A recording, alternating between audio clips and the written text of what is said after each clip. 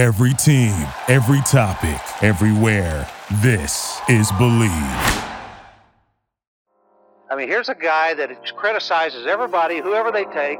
He's got the answers to who you should take and who you shouldn't take. And all of a sudden, he's an expert. He's in our paper 2 days ago telling us who we have to take.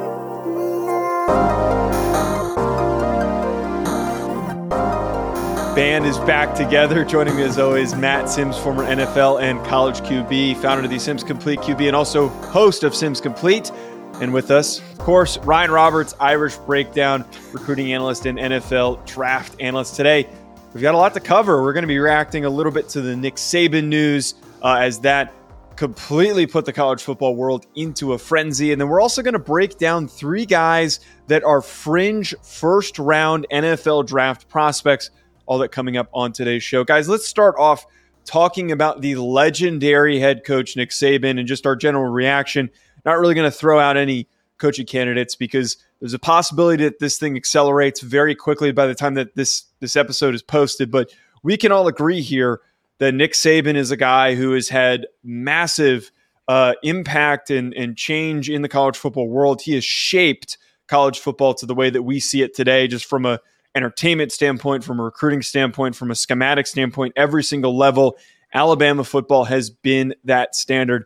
Matt, coming to you first, what are your thoughts on the news that Nick Saban is going to retire?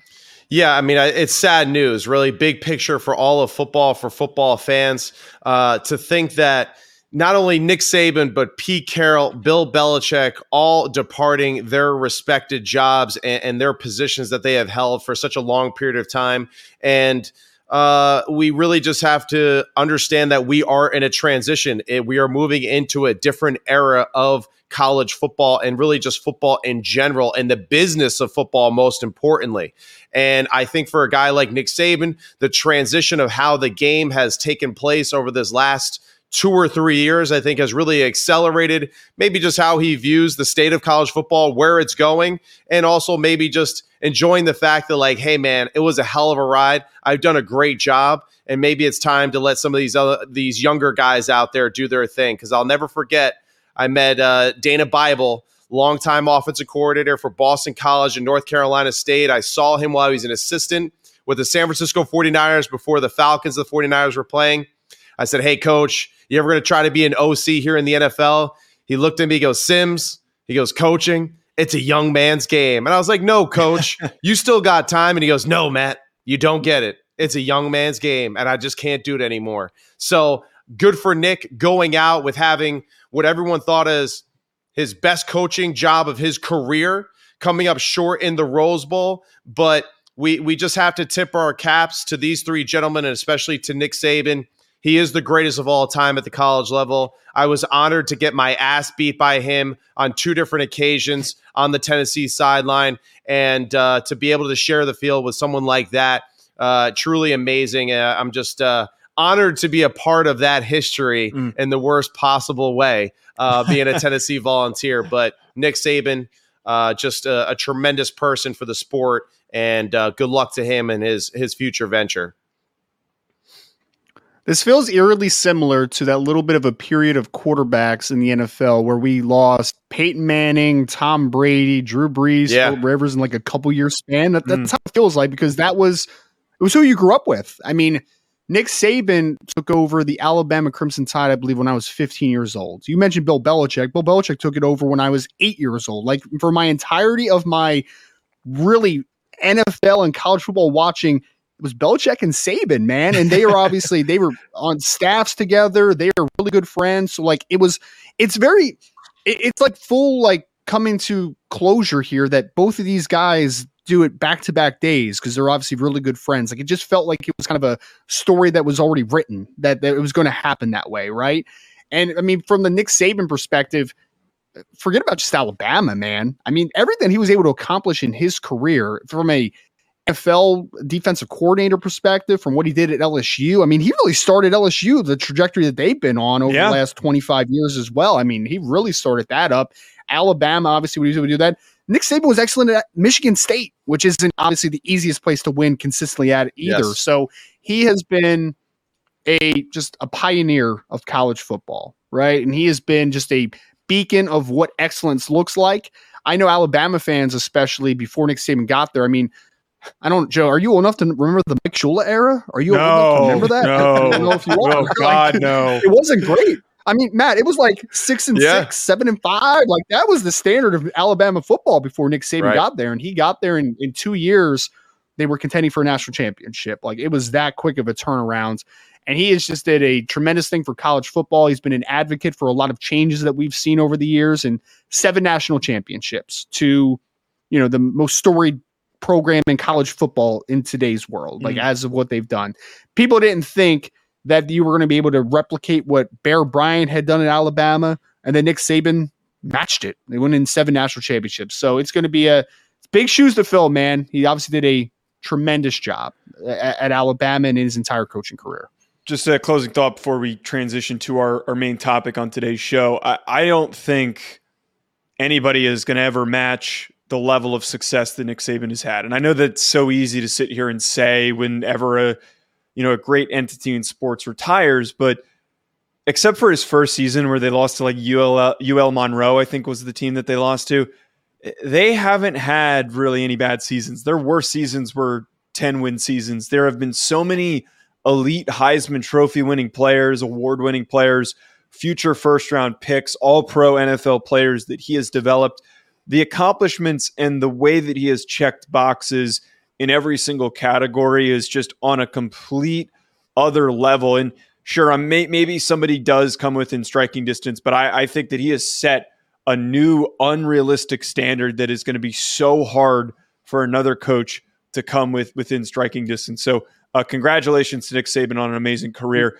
Guys, let's transition our focus. Just one moment. I'm sorry. I get excited about this topic, but just one thing to keep in mind for this, right? The ability for both of these gentlemen, Belichick and for Saban, the adaptability as a coach. Even you just saying Nick Saban, what he did. He's got 2 Heisman Trophy winners at running back. He had a quarterback. He had a receiver. So it's just like the ability to win multiple different ways and styles of football. Credit to his genius as well. Yeah. The other aspect that kind of scares me too, and I'm a quarterback saying this, is that we're losing 2 of the greatest defensive coaches that we've seen at the head coaching position. Yeah. And the way that football has been going lately, everyone keeps complaining about NFL football. It's getting worse. Well, it's getting worse because college coaches aren't that good anymore at teaching the details and the specifics to certain things in certain positions. This is why Harbaugh and them won at Michigan, because they play NFL brand of college football. So big thing as far as the state of college football and where it goes with these 2 Titans now leaving that huge void.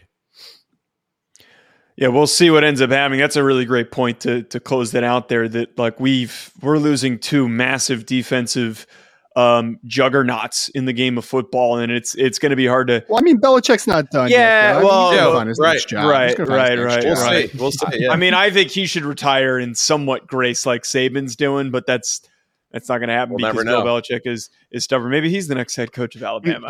He's also only like 15. He's also like only 15 wins away from Don Shula's NFL record. That might take him 15 years, though. Don't say that. Well, he got rid of Jones finally, so you never know, man. All right, guys, let's transition our focus here to the NFL draft, and maybe one of these guys could be the future of the New England Patriots.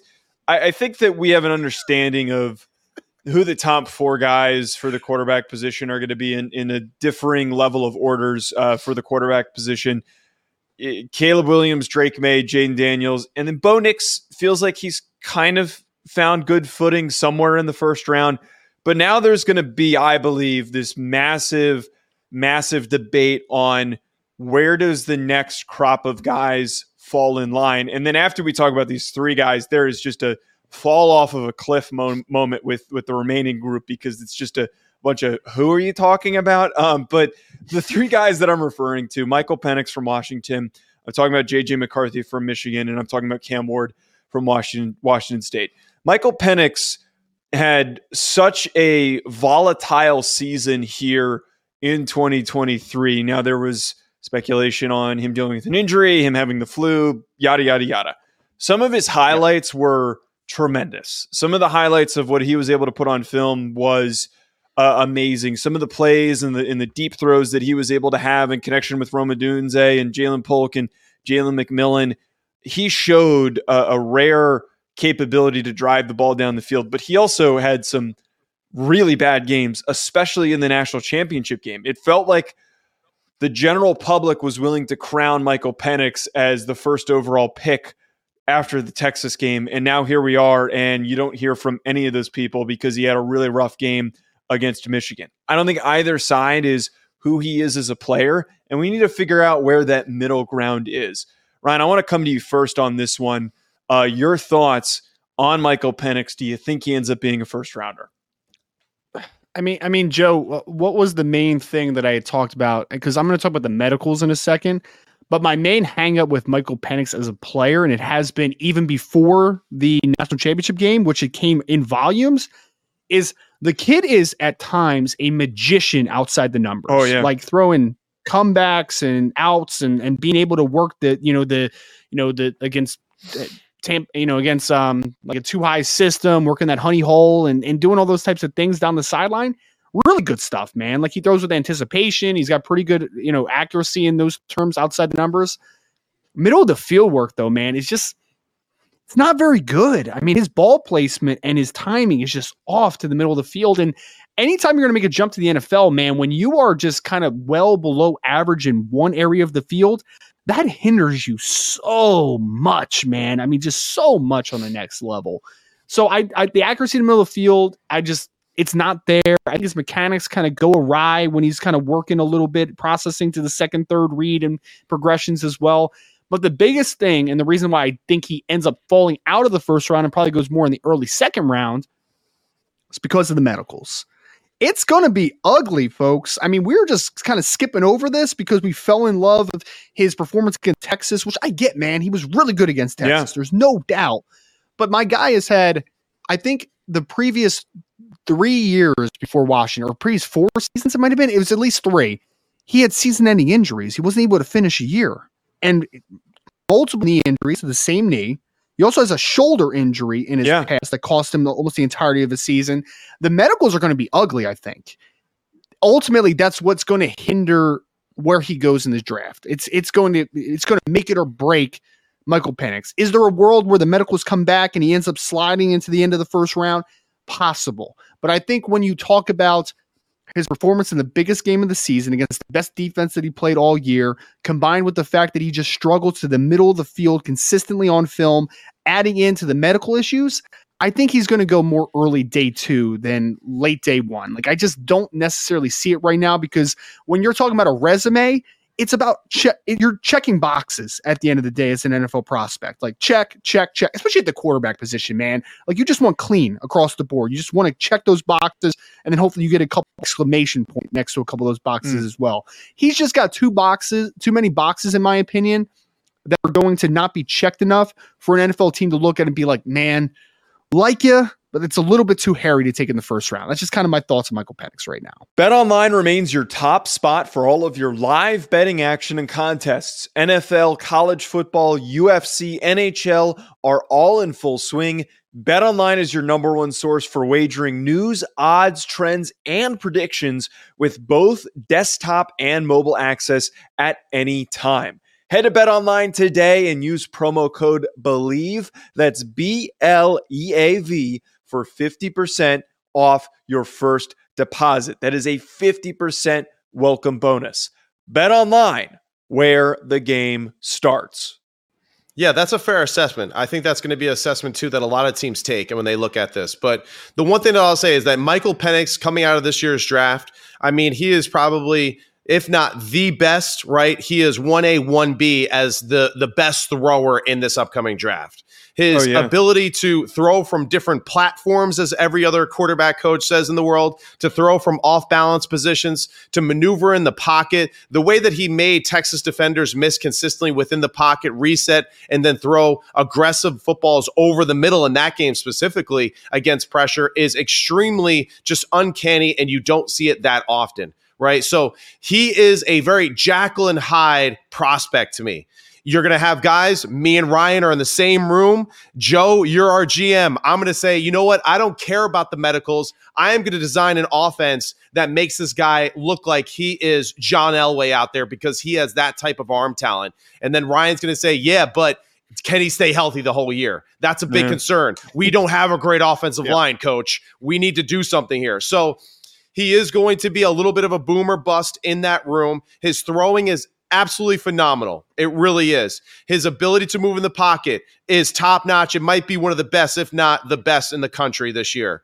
The concerning to me is that occasionally he does rely, almost like a Jordan Love, of sitting on his back foot, and he dips underneath his throws too much. And that's what you saw in the Michigan game, right? He got caught underneath his throws, and that's where the throws, they kind of drifted a little bit higher than their target. Whereas considered to like a CJ Stroud type who seems to get through his throw like a great power puncher in a boxing match does consistently, and that's why the football stays level over the middle more. This, to me, is something that Michael Penix can correct. This, to me, is something that he can improve on at the next level. If Tua Tagovailoa can become a better NFL football player, Michael Penix can do that exact same thing too as well. You know, given the right circumstances, the right atmosphere, the right coaching as well. The other thing that I just want to highlight too with Michael Penix is the injuries are absolutely scary. They really are. But I'm not going to take away what this guy did the past 2 years because he played against a team that is arguably one of the best defenses I've ever seen in person in my life. That's a good point. You know, I'm really not. When I looked at that game, because I was there in person and I was thankful to be there in person, I saw an NFL team versus a college team that really probably shouldn't have been in that game, you know, in the real aspect of it. They were not the same caliber of football team as Michigan. You know, that secondary is legit. The linebackers, I correlated them with Patrick Queen and Roquan Smith. That's how good Michael Barrett and Junior Colson look on the field when they play. The depth of the defensive line. So I'm not going to punish him for bringing his team to a level that they probably weren't even going to be on if he wasn't on the team in the first place. Realistically, Washington is like an 8-4 football team without Michael Penix on their roster. Could be. I think Junior Colson just entered the draft, by the way. Just entered early into the NFL He's a bad dude, man. He's a bad dude. I loved him. Here's my bias, Joseph. Here's my bias. Aside from Chris Sims, I hate all left-handed quarterbacks. So that's another thing that's working against Michael Penix. Thanks for that tidbit. I think you bring up a really good point. Thanks for sparing Chris. A lot of people after the game were like, "Oh, this Michael Penix guy sucks." Which is so stupid, man. That is. They said that about Kyle McCord too, you know, and I don't know. I mean, you know, you know what the common denominator is? The Michigan defense, Jesse Minter, you know, so it's okay to, you know, say that the other team's just better. Like, what's wrong with that? You know? Right. That's what it all comes down to. That defense being elite. Just a final thought on this before we get to the next guy. I kind of compare circumstantially a little bit to Hendon Hooker last cycle for different reasons. No, but I think who's going to take him, it's going to be very similar to what happened with Hendon Hooker. It's comparable because Hooker didn't, you know, he's dealing with a singular knee injury, and that injury impacted his pre-draft process. The difference here, obviously, is Penix is healthy, and he's going to actually probably be able to throw, and he needs to throw at the combine. He needs to do all the athletic testing to show that he doesn't have any lingering issues. But one of the other differences here that does come into play is that Hendon had a singular injury. He had the singular knee injury that impacted his draft stock. These are multiple injuries, and I think the general public is not aware of that, and that's why a lot of people were so hyped up and excited about him and saying, well, he should be in the same convo as Caleb Williams. No, he shouldn't. There is going to be such a complicated evaluation with trying to figure out the right situation for this player, because if his health is not fully there, your franchise can be set back very, very far back if you take him too early. So I think it's similar to Hendon Hooker, in which the Detroit Lions took him to sit behind Jared Goff. And if for whatever reason, in a couple of years when Goff's contract is up, they make that transition, and Michael Penix, because he's so gifted, similarly, the same stuff can happen. He should be in the same conversation with the Caleb Williams as a player to player. Right. Now, as a commodity for your team and for an investment, right? Now, that's another subject, and that's where the injuries come into place. Yeah. But for player to player, you can argue that Michael Penix has proven just as much, if not more, right, as Caleb Williams in his career at Washington. JJ McCarthy, the guy that he faced off against with in the what a transition. national championship. What a transition. Shut up, Ryan. The pause. Carl, that was a fine transition. I thought you were going to throw something in there. It's fine, man. It's fine. He faced off with JJ McCarthy in the national championship game, and I jokingly compared JJ McCarthy's contribution to that of the guy who shows up on the day when you're presenting a project in college and you get the A, and he's like, "Yeah, guys, great job, everybody," but he didn't really, do a whole lot of concontributions to the presentation. Hey, you didn't have to admit it. I know that guy well. But Takes JJ one to know had some highlights and some lowlights this season. A physically gifted football player, but for some reason, I feel like it's just not always there in his decision making, and it doesn't always click with his ball placement and his timing. There's just a couple things that feel a little bit off. He has not announced his decision on if he's going to declare or not. I personally think it would be best for him to go back, spend another year learning to play the quarterback position and improve. And in that time, you could have a climb in potential draft projection. I also compare him to Daniel Jones. I think that there's a lot of validity to that statement. Matt, you said beforehand, before we started taping, that you had an interesting take on him. What do you think about JJ McCarthy? Big picture wise, if I'm JJ McCarthy, if my head coach leaves, probably leaving with him, unfortunately. Now, is this the right move? It's debatable, right?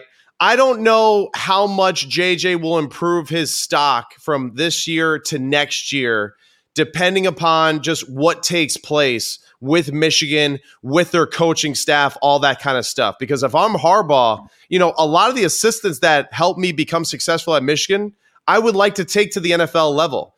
I would like to see what Sharon Moore and what Jesse Minter will be able to do at that NFL level at that new position. So to stay at Michigan for JJ McCarthy, very scary situation, knowing that the entire atmosphere and culture that you've been around is going to be completely just rebranded with whoever the new head coach is.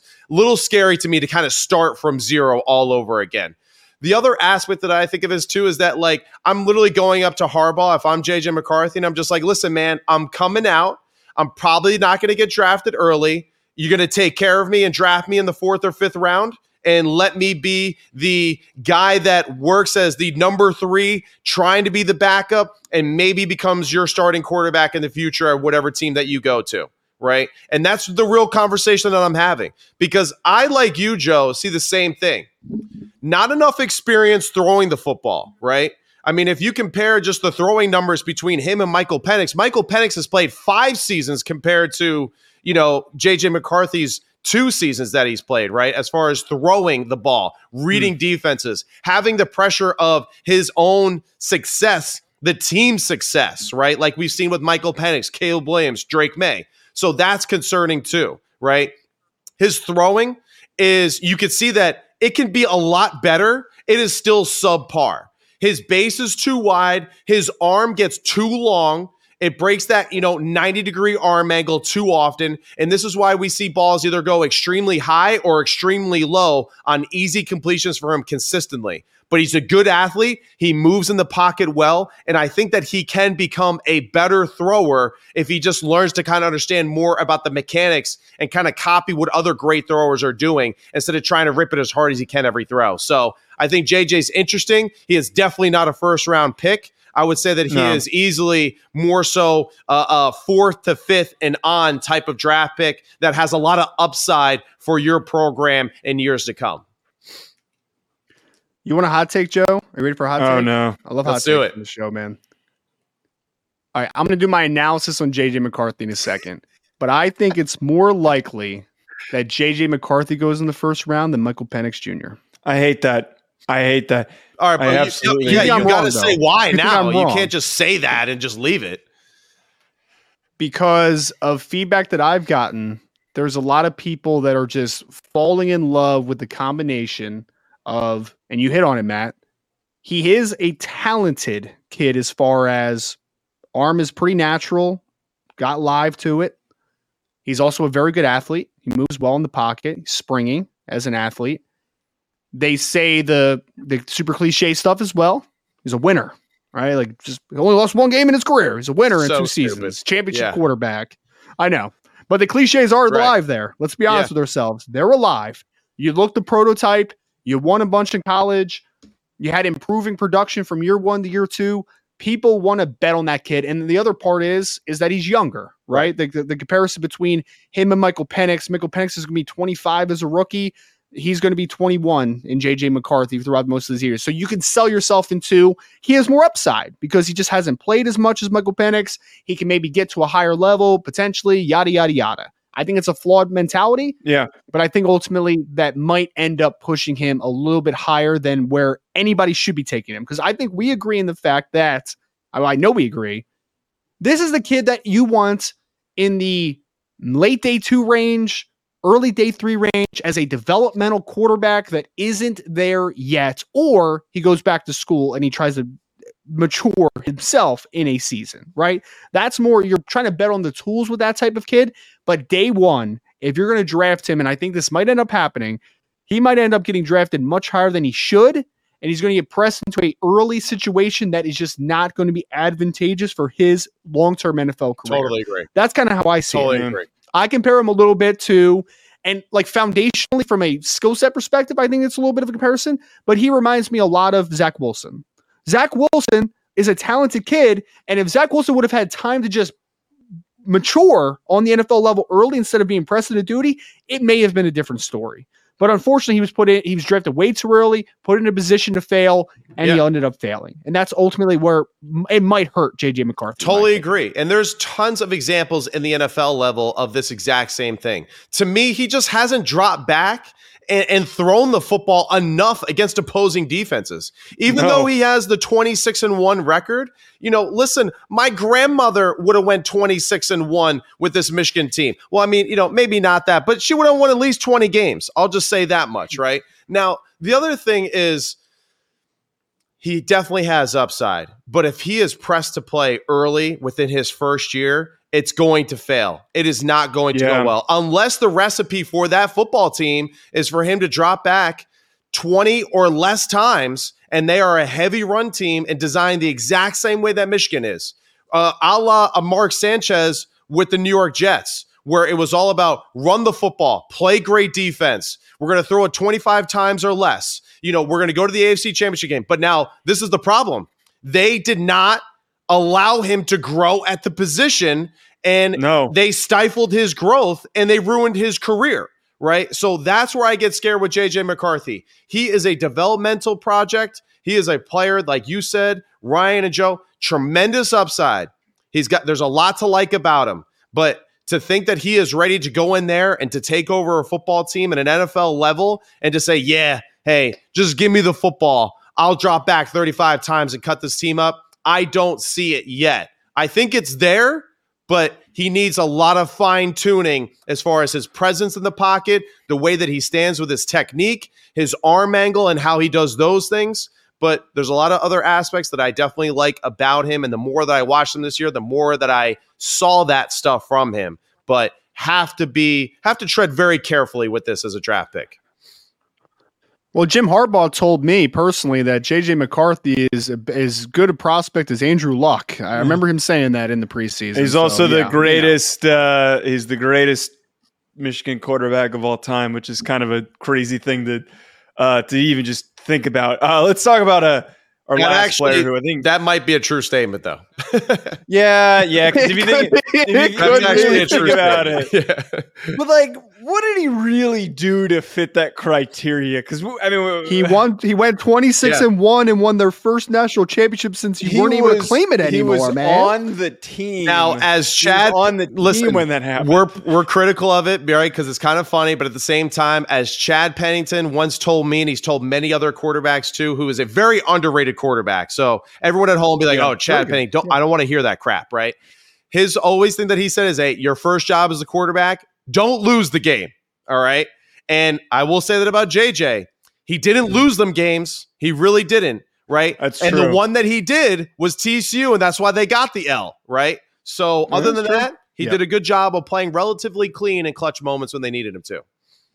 Last guy to finish this up here, Cam Ward from Washington State, has to be the biggest wild card out of any of these quarterbacks. Now, this is a guy who I thought, and based on like a lot of what Ryan, what you and I talked about behind the scenes, like I thought that this guy was going to go to one of these premier Big Ten type programs, win these massive programs and take over and help lead them to the playoff and like really cement himself as one of the top 3 guys in the 2025 NFL draft. And if we're talking about like a pure arm talent standpoint, if we're talking about the Patrick Mahomes cliche, that's Cam Ward. Cam Ward has had, and we've talked about him on the show, he has had a ridiculous trajectory going from being not recruited at all to Incarnate Word to Washington State to being recruited by Miami and Ohio State to now deciding to declare for the NFL draft. Now, I had seen on Twitter, I forget, I think someone posted like a quote from an anonymous NFL exec. I'm forgetting where it came from, but said this is like a 4th or a 5th round guy. I compare Cam Ward to Jordan Love when he came out. I really think that just from like a pure arm talent standpoint, from a pure rawness standpoint, Jordan Love comes out. No one really talks about him or truly knows who he is from a national perspective. His name starts to build momentum. He goes in the very end of the first round. He ends up becoming the future of the Green Bay Packers. He doesn't start for 3 years. I look at Cam Ward as a guy, a team that is picking at the end of the first round that could trade back in or stay where they are and draft Cam Ward, let him sit for a few seasons, and he ends up being the future of the franchise. I don't know off the top of my head who that necessarily is, but his tools are all there, but he cannot jump onto the field just yet because of, again, that rawness and the level of development that needs to come into play here. Man, there's a lot to unpack with Cameron Ward. Is there ever? There we go. Joe, I understand your mindset there. I understand why your mind goes there. The Green Bay Packers are just that odd team, man, that is always has the ability to be patient with quarterbacks. I mean, they traded a 1st-round pick for Brett Favre back in the day when they had Don Majkowski at quarterback because they were going to be patient with him. They were patient with Aaron Rodgers. They were patient with Jordan Love. Not every team operates like that, though. Like it's a rarity for a team to have that much a level of patience, especially with a 1st-round draft pick. Now, that being said, I love Cameron Ward, the talent. I think that there are a lot of tools that I personally, and maybe Matt could speak to this as well as a quarterback coach, I would love to work with him in the sense of he's got a good frame, pretty physically dense put together. He's got a really strong arm, easy velocity, can change arm angles and trajectories. It's really cool stuff. He's also a pretty gifted player outside of structure. Like he can make some magic happen when things break down a little bit at times, which I think is really cool and really fun. It's awesome. But I think that there were still some issues from a progression perspective. I still think there were some issues from a mechanical perspective. And I could fix those things, right? As a quarterback coach, I can make those things better. I can't teach, though, the arm strength he has, the talent that he has just physically. Mm-hmm. The thing that really gives me pause, though, with him is if you followed his whole saga of recruitment and then eventually going to the NFL, there's just some things behind the scenes there that would make me very uneasy as a program. Very uneasy. I mean, basically, and let's call it what it is. It's been out there. It's not a secret at this point anymore. He was manipulating teams, and this is totally fine. He's allowed to do this, to give him more upfront money because he had the NFL in his back pocket, and he knew that he was a draftable player, obviously. So he eventually opts not for Ohio State, not for Florida State, not for Miami. He opts to enter the draft because of a money thing. It's basically what it is at the end of the day. That shows lack of maturity to me. Because I had an NFL scout text me, Joe. I don't even know if I ever told you this. He texted me and said, if that kid goes to Ohio State, he's going to be a 1st-round pick next year. Straight up. If that kid goes to Ohio State, he's going to be a 1st-round pick next year. And he chose the money instead of maybe taking that trajectory. Again, his prerogative, his decision. He's allowed to do whatever the heck he wants. But I am very weary of Cameron Ward. I am. Again, the talents, love it. The support system and stuff behind the scenes, that makes me personally uneasy. But I would love to work him as a quarterback coach. I just think there's maybe a little bit of baggage that also comes with Cam Ward, unfortunately. That's fair. Yeah, I mean, these are things that all the NFL teams are going to obviously look into, right? And be very tough on when they go into that evaluation process, because we have to really understand that NFL franchises, they can't be as flexible as college, cultures as far as their quarterbacks and, taking chances that way too. I think too many teams have been burned that way in the evaluation process, not even at the quarterback position, but they're ultra protective of that position in itself. Now, to Cam Ward specifically, his throwing ability is legit.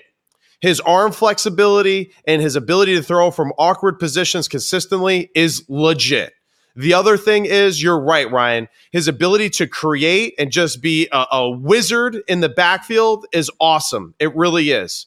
My one concern is, I don't see a lot of throws from within the pocket, with power, with people around him, and that's concerning to me. When we look at the past draft that we've had, there's a reason why a lot of people liked Will Levis. Tight pocket, not a great offense, threw powerfully still anyway. CJ Stroud, in the pocket, great decision maker, got through reads, threw the ball powerfully down the field. We saw that. The guys that I feel like make their name off of all the extended plays in the backfield and all that kind of stuff tend to have a harder time transitioning to the NFL, because one, the defensive lines are more talented. The hashes are tighter. It's easier for them to hawk you down. The coaching is better. So you can't just rely on I'm just going to wing it today type of vibe, right? And that's kind of what you get sometimes too from Washington State and Cam Ward and what they were doing.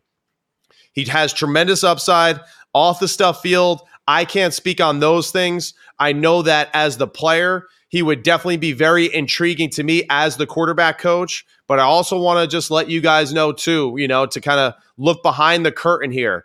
The whole work on his fundamentals thing and all that kind of stuff. All these QB coaches and offensive coordinators, they don't know that stuff. They don't give a damn about that stuff. They just want to know, can you make the right read? Can you lead the team in and out of the huddle? Can you actually play on pace for what we're trying to do as an offense with the tempo that we want? The technique and fundamental stuff really relies on him. You could tell no one told Jordan Love to change his motion to Aaron Rodgers. He learned how to throw like Aaron Rodgers because he watched him every day and was just like, I'm going to copy this today. I'm going to focus on doing this. I'm going to copy and paste that. How did Aaron Rodgers learn those things? Aaron Rodgers was like this his first year, right? How did he learn how to throw? Looking at Brett Favre every day in practice, copying, pasting what he did technically, So how you learn and improve as a thrower is really up to the individual himself. All the X's and O's and the leadership stuff, that's where the coaches are able to help you with that and creating an environment to help you be successful in that way. So he's got a lot of upside, has to be in a good environment that obviously allows him to grow in the position. And he would also be a developmental type of player like a JJ McCarthy, like a Jordan Love too, where let's give him a few years and figure out what he's got. I mean, look at Mason Rudolph. He's a great example. I mean, I thought he was a total bust, seen him this year and I'm like, yeah, he's what? Looking pretty good now. He's good player. He's survived, but that's the thing though too. Kenny had to play with a terrible offense. Mason got to step in with all that stuff, got to settle down. And they said, yeah, this has got to go. This has got to go. So, I'm not going to totally blame, Kenny for that. Right. But just credit to Mason Rudolph hanging in there. Credit to guys like Geno Smith hanging in there. And then eventually just getting better, improving just incrementally each and every year to become an NFL football player. So that's what I see from Cam Ward as well. We'll see where these guys end up. It's going to be an exciting NFL draft process, as I'm sure we're going to continue to debate this as many other topics as well throughout the process. At Joe DeLeone, at Sims Complete QB, at Rise and Draft. Thank you for tuning in, folks. We will be back. Thank you for listening to Believe. You can show support to your host by subscribing to the show and giving us a 5-star rating on your preferred platform. Check us out at Believe.com and search for BLEAV on YouTube.